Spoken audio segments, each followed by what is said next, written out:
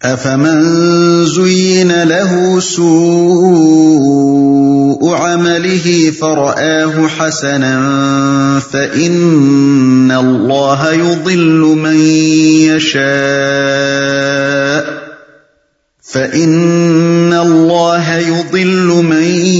يَشَاءُ وَيَهْدِي مَن يَشَاءُ فَلَا تَذْهَبَ نَفْسُكَ عَلَيْهِمْ حَسَرَاتٍ إِنَّ اللَّهَ عَلِيمٌ بِمَا يَصْنَعُونَ۔ بھلا کچھ ٹھکانہ ہے اس شخص کی گمراہی کا جس کے لیے اس کا برا عمل خوشنما بنا دیا گیا ہو اور وہ اسے اچھا سمجھ رہا ہو۔ حقیقت یہ ہے کہ اللہ جسے چاہتا ہے گمراہی میں ڈال دیتا ہے اور جسے چاہتا ہے راہ راست دکھا دیتا ہے۔ بس اے نبی، خواہ مخواہ تمہاری جان ان لوگوں کی خاطر غم و افسوس میں نہ گھلے، جو کچھ یہ کر رہے ہیں اللہ اس کو خوب جانتا ہے۔ بھلا کچھ ٹھکانہ ہے۔ اوپر کے 2 پیراگراف عوام الناس کو خطاب کر کے ارشاد ہوئے تھے۔ اب اس پیراگراف میں ان علمبرداران ضلالت کا ذکر ہو رہا ہے جو نبی صلی اللہ علیہ وسلم کی دعوت کو نیچا دکھانے کے لیے ایڑی چوٹی کا زور لگا رہے تھے۔ وہ اسے اچھا سمجھ رہا ہو، یعنی ایک بگڑا ہوا آدمی تو وہ ہوتا ہے جو برا کام تو کرتا ہے مگر یہ جانتا اور مانتا ہے کہ جو کچھ وہ کر رہا ہے برا کر رہا ہے۔ ایسا شخص سمجھانے سے بھی درست ہو سکتا ہے، اور کبھی خود اس کا اپنا ضمیر بھی ملامت کر کے اسے راہ راست پر لا سکتا ہے، کیونکہ اس کی صرف عادتیں ہی بگڑی ہیں، ذہن نہیں بگڑا۔ لیکن ایک دوسرا شخص ایسا ہوتا ہے جس کا ذہن بگڑ چکا ہوتا ہے، جس میں برے اور بھلے کی تمیز باقی نہیں رہتی، جس کے لیے گناہ کی زندگی ایک مرغوب اور تابناک زندگی ہوتی ہے، جو نیکی سے گھن کھاتا ہے اور بدی کو عین تہذیب و ثقافت سمجھتا ہے، جو صلاح و تقویٰ کو دقیانوسیت اور فسق و فجور کو ترقی پسندی خیال کرتا ہے، جس کی نگاہ میں ہدایت گمراہی اور گمراہی سراسر ہدایت بن جاتی ہے، ایسے شخص پر کوئی نصیحت کارگر نہیں ہوتی۔ وہ نہ خود اپنی حماقتوں پر متنبہ ہوتا ہے اور نہ کسی سمجھانے والے کی بات سن کر دیتا ہے۔ ایسے آدمی کے پیچھے پڑنا لا حاصل ہے۔ اسے ہدایت دینے کی فکر میں اپنی جان گھلانے کے بجائے داعی حق کو ان لوگوں کی طرف توجہ کرنی چاہیے جن کے ضمیر میں ابھی زندگی باقی ہو اور جنہوں نے اپنے دل کے دروازے حق کی آواز کے لیے بند نہ کر لیے ہو۔ ان لوگوں کی خاطر غم و افسوس میں نہ گھلے۔ پہلے فقرے اور اس فقرے کے درمیان یہ ارشاد کہ اللہ جسے چاہتا ہے گمراہی میں ڈال دیتا ہے اور جسے چاہتا ہے راہ راست دکھا دیتا ہے، صاف طور پر یہ معنی دے رہا ہے کہ جو لوگ اس حد تک اپنے ذہن کو بگاڑ لیتے ہیں، اللہ تعالیٰ ان کو ہدایت کی توفیق سے محروم کر دیتا ہے اور انہی راہوں میں بھٹکنے کے لیے انہیں چھوڑ دیتا ہے جن میں بھٹکتے رہنے پر وہ خود مصر ہوتے ہیں۔ یہ حقیقت سمجھا کر اللہ تعالیٰ نبی صلی اللہ علیہ وسلم کو تلقین فرماتا ہے کہ ایسے لوگوں کو راہ راست پر لے آنا تمہارے بس میں نہیں ہے، لہذا ان کے معاملے میں صبر کر لو، اور جس طرح اللہ کو ان کی پرواہ نہیں رہی ہے تم بھی ان کے حال پر غم کھانا چھوڑ دو۔ اس مقام پر 2 باتیں اچھی طرح سمجھ لینی چاہیے۔ ایک یہ کہ یہاں جن لوگوں کا ذکر کیا جا رہا ہے وہ عامت الناس نہیں تھے، بلکہ مکہ معظمہ کے وہ سردار تھے جو نبی صلی اللہ علیہ وسلم کی دعوت کو ناکام کرنے کے لیے ہر جھوٹ، ہر فریب اور ہر مکر سے کام لے رہے تھے۔ یہ لوگ در حقیقت حضور صلی اللہ علیہ وسلم کے متعلق کسی غلط فہمی میں مبتلا نہ تھے، خوب جانتے تھے کہ آپ کس چیز کی طرف بلا رہے ہیں اور آپ کے مقابلے میں وہ خود کن جہالتوں اور اخلاقی خرابیوں کو برقرار رکھنے کے لیے کوشاں ہیں۔ یہ سب کچھ جاننے اور سمجھ لینے کے بعد ٹھنڈے دل سے ان کا فیصلہ یہ تھا کہ محمد صلی اللہ علیہ وسلم کی بات کو نہیں چلنے دینا ہے، اور اس غرض کے لیے انہیں کوئی اوچھے سے اوچھا ہتھیار اور کوئی ذلیل سے ذلیل ہتھ کنڈا استعمال کرنے میں باک نہ تھا۔ اب یہ ظاہر بات ہے کہ جو لوگ جان بوجھ کر اور آپس میں مشورے کر کر کے آئے دن ایک نیا جھوٹ تصنیف کریں اور اسے کسی شخص کے خلاف پھیلائیں، وہ دنیا بھر کو دھوکہ دے سکتے ہیں، مگر خود اپنے آپ کو تو وہ جھوٹا جانتے ہیں، اور خود ان سے تو یہ بات چھپی ہوئی نہیں ہوتی کہ جس شخص پر انہوں نے ایک الزام لگایا ہے وہ اس سے بری ہے۔ پھر اگر وہ شخص جس کے خلاف یہ جھوٹے ہتھیار استعمال کیے جا رہے ہوں ان کے جواب میں کبھی صداقت اور راست بازی سے ہٹ کر کوئی بات نہ کرے، تو ان ظالموں سے یہ بات بھی کبھی چھپی نہیں رہ سکتی کہ ان کا مد مقابل ایک سچا اور کھرا انسان ہے۔ اس پر بھی جن لوگوں کو اپنے کرتوتوں پر ذرا شرم نہ آئے اور وہ سچائی کا مقابلہ مسلسل جھوٹ سے کرتے ہی چلے جائیں، ان کی یہ روش خود ہی اس بات پر شہادت دیتی ہے کہ اللہ کی پھٹکار ان پر پڑ چکی ہے اور ان میں برے بھلے کی کوئی تمیز باقی نہیں رہی ہے۔ دوسری بات جسے اس موقع پر سمجھ لینا چاہیے وہ یہ ہے کہ اگر اللہ تعالیٰ کے پیش نظر محض اپنے رسول پاک کو ان کے معاملے کی اصل حقیقت سمجھانا ہوتا تو وہ خفیہ طور پر صرف آپ ہی کو سمجھا سکتا تھا۔ اس غرض کے لیے وحی جلی میں علی اعلان اس کے ذکر کی حاجت نہ تھی۔ قرآن مجید میں اسے بیان کرنے اور دنیا بھر کو سنا دینے کا مقصود دراصل عوام الناس کو متنبع کرنا تھا کہ جن لیڈروں اور پیشواؤں کے پیچھے تم آنکھیں بند کیے چلے جا رہے ہو وہ کیسے بگڑے ہوئے ذہن کے لوگ ہیں، اور ان کی بیہودہ حرکات کس طرح منہ سے پکار پکار کر بتا رہی ہیں کہ ان پر اللہ کی پھٹکار پڑی ہوئی ہے۔ اللہ اس کو خوب جانتا ہے۔ اس فقرے میں آپ سے آپ یہ دھمکی پوشیدہ ہے کہ ایک وقت آئے گا جب اللہ تعالیٰ انہیں ان کرتوتوں کی سزا دے گا۔ کسی حاکم کا کسی مجرم کے متعلق یہ کہنا کہ میں اس کی حرکتوں سے خوب واقف ہوں صرف یہی معنی نہیں دیتا کہ حاکم کو اس کی حرکتوں کا علم ہے، بلکہ اس میں یہ تنبیہ لازماً مضمر ہوتی ہے کہ میں اس کی خبر لے کر رہوں گا۔ واللہ الذی ارسل الرياح فتثير سحابا فسقناه الى بلد ميت فأحيينا به الارض بعد موتها كذلك النشور۔ وہ اللہ ہی تو ہے جو ہواؤں کو بھیجتا ہے، پھر وہ بادل اٹھاتی ہیں، پھر ہم اسے ایک اجاڑ علاقے کی طرف لے جاتے ہیں اور اسی زمین کو جلا اٹھاتے ہیں جو مری پڑی تھی۔ مرے ہوئے انسانوں کا جی اٹھنا بھی اسی طرح ہوگا۔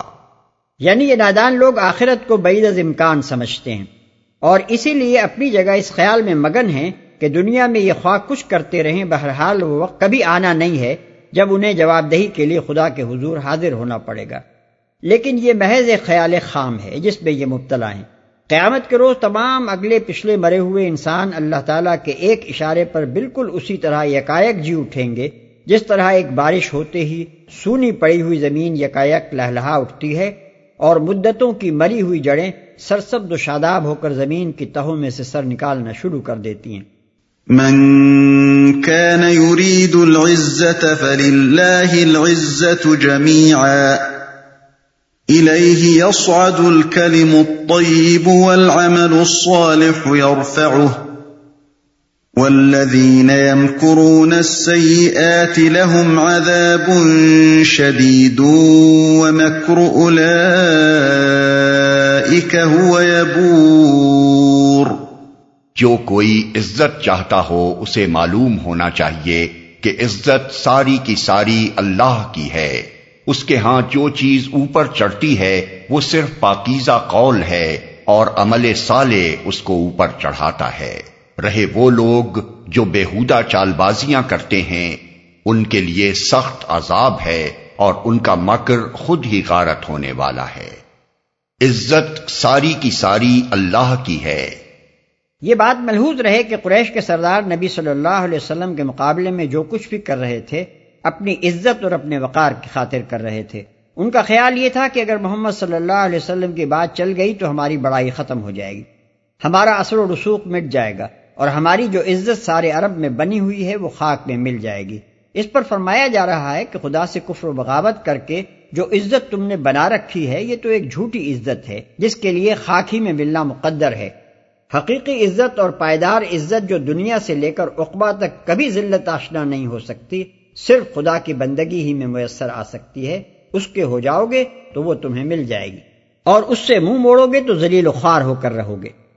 عمل صالح اس کو اوپر چڑھاتا ہے۔ یہ ہے عزت حاصل کرنے کا اصل ذریعہ۔ اللہ کے یہاں جھوٹے اور خبیث اور مفسدانہ اقوال کو کبھی عروج نصیب نہیں ہوتا۔ اس کے ہاں تو صرف وہ قول عروج پاتا ہے جو سچا ہو، پاکیزہ ہو، حقیقت پر مبنی ہو اور جس میں نیک نیتی کے ساتھ ایک صالح عقیدے اور ایک صحیح طرز فکر کی ترجمانی کی گئی ہو۔ پھر جو چیز ایک پاکیزہ کلمے کو عروج کی طرف لے جاتی ہے وہ قول کے مطابق عمل ہے۔ جہاں قول بڑا پاکیزہ ہو مگر عمل اس کے خلاف ہو وہاں قول کی پاکیزگی ٹھٹر کر رہ جاتی ہے۔ محض زبان کے پھاگ اڑانے سے کوئی کلمہ بلند نہیں ہوتا، اسے عروج پر پہنچانے کے لیے عمل صالح کا زور درکار ہوتا ہے۔ اس مقام پر یہ بات بھی سمجھ لینی چاہیے کہ قرآن مجید قول صالح اور عمل صالح کو لازم و ملزوم کی حیثیت سے پیش کرتا ہے۔ کوئی عمل محض اپنی ظاہری شکل کے اعتبار سے صالح نہیں ہو سکتا جب تک اس کی پشت پر عقیدہ صالحہ نہ ہو، اور کوئی عقیدہ صالحہ ایسی حالت میں معتبر نہیں ہو سکتا جب تک آدمی کا عمل اس کی تائید و تصدیق نہ کر رہا ہو۔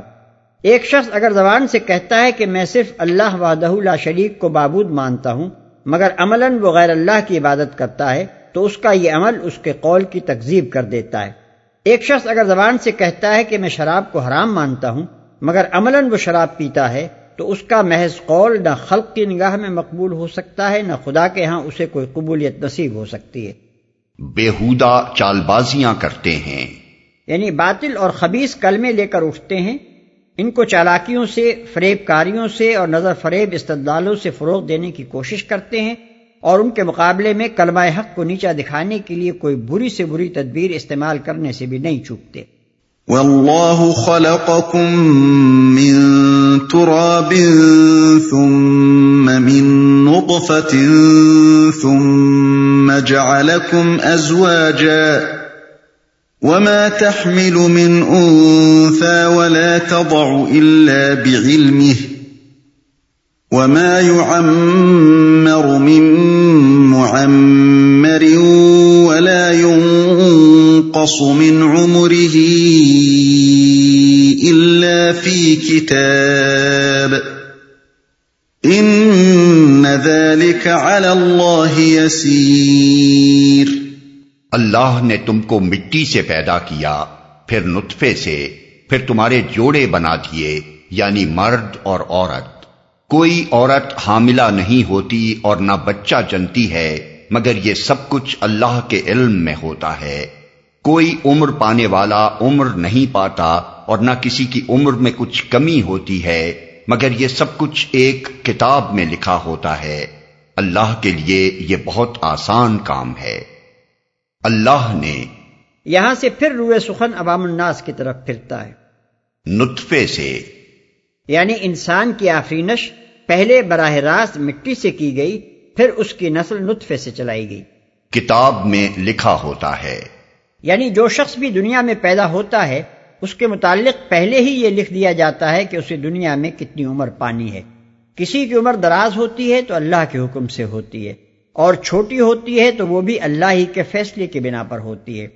بعض نادان لوگ اس کے جواب میں یہ استدلال پیش کرتے ہیں کہ پہلے نوزائیدہ بچوں کی موتیں بکثرت واقع ہوتی تھیں، اور اب علم طب کی ترقی نے ان اموات کو روک دیا ہے، اور پہلے لوگ کم عمر پاتے تھے، اب وسائل علاج بڑھ جانے کا نتیجہ یہ ہوا ہے کہ عمریں طویل ہوتی جا رہی ہیں۔ لیکن یہ دلیل قرآن مجید کے اس بیان کی تردید میں صرف اس وقت پیش کی جا سکتی تھی جبکہ کسی ذریعے سے ہم کو یہ معلوم ہو جاتا کہ اللہ تعالیٰ نے تو فلاں شخص کی عمر مثلاً 2 سال لکھی تھی اور ہمارے طبی وسائل نے اس میں 1 دن کا اضافہ کر دیا۔ اس طرح کا کوئی علم اگر کسی کے پاس نہیں ہے تو وہ کسی معقول بنیاد پر قرآن کے اس ارشاد کا معارضہ نہیں کر سکتا۔ محض یہ بات کہ اعداد و شمار کی روح سے بچوں کی شرح اموات گھٹ گئی ہے یا پہلے کے مقابلے میں اب لوگ زیادہ عمر پا رہے ہیں، اس امر کی دلیل نہیں ہے کہ انسان اب اللہ تعالیٰ کے فیصلوں کو بدلنے پر قادر ہو گیا ہے۔ آخر اس میں کیا عقلی استبعاد ہے کہ اللہ تعالیٰ نے مختلف زمانوں میں پیدا ہونے والے انسانوں کی عمریں مختلف طور پر مقرر فرمائی ہوں، اور یہ بھی اللہ عز و جل ہی کا فیصلہ ہو کہ فلاں زمانے میں فلاں انسان کو فلاں امراض کے علاج کی قدرت عطا کی جائے گی، اور فلاں دور میں انسان کو بقائے حیات کے فلاں ذرائع بخشے جائیں گے۔ بہت آسان کام ہے۔ یعنی اتنی بے شمار مخلوق کے بارے میں اتنا تفصیلی علم اور فرد فرد کے بارے میں اتنے مفصل احکام اور فیصلے کرنا اللہ کے لیے کوئی دشوار کام نہیں ہے۔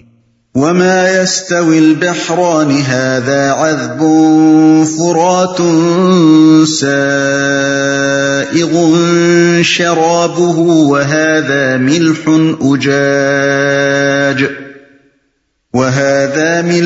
أجاج ومن كل تأكلون لحما طريا وتستخرجون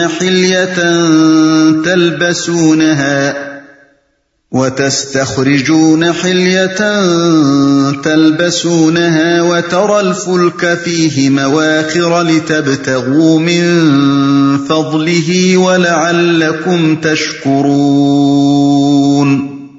اور پانی کے دونوں ذخیرے یکساں نہیں ہیں، ایک میٹھا اور پیاس بجھانے والا ہے، پینے میں خوشگوار، دوسرا سخت کھاری کہ حلق چھیل دے، مگر دونوں سے تم تر و تازہ گوشت حاصل کرتے ہو، پہننے کے لیے زینت کا سامان نکالتے ہو، اور اسی پانی میں تم دیکھتے ہو کہ کشتیاں اس کا سینہ چیرتی چلی جا رہی ہیں تاکہ تم اللہ کا فضل تلاش کرو اور اس کے شکر گزار بنو۔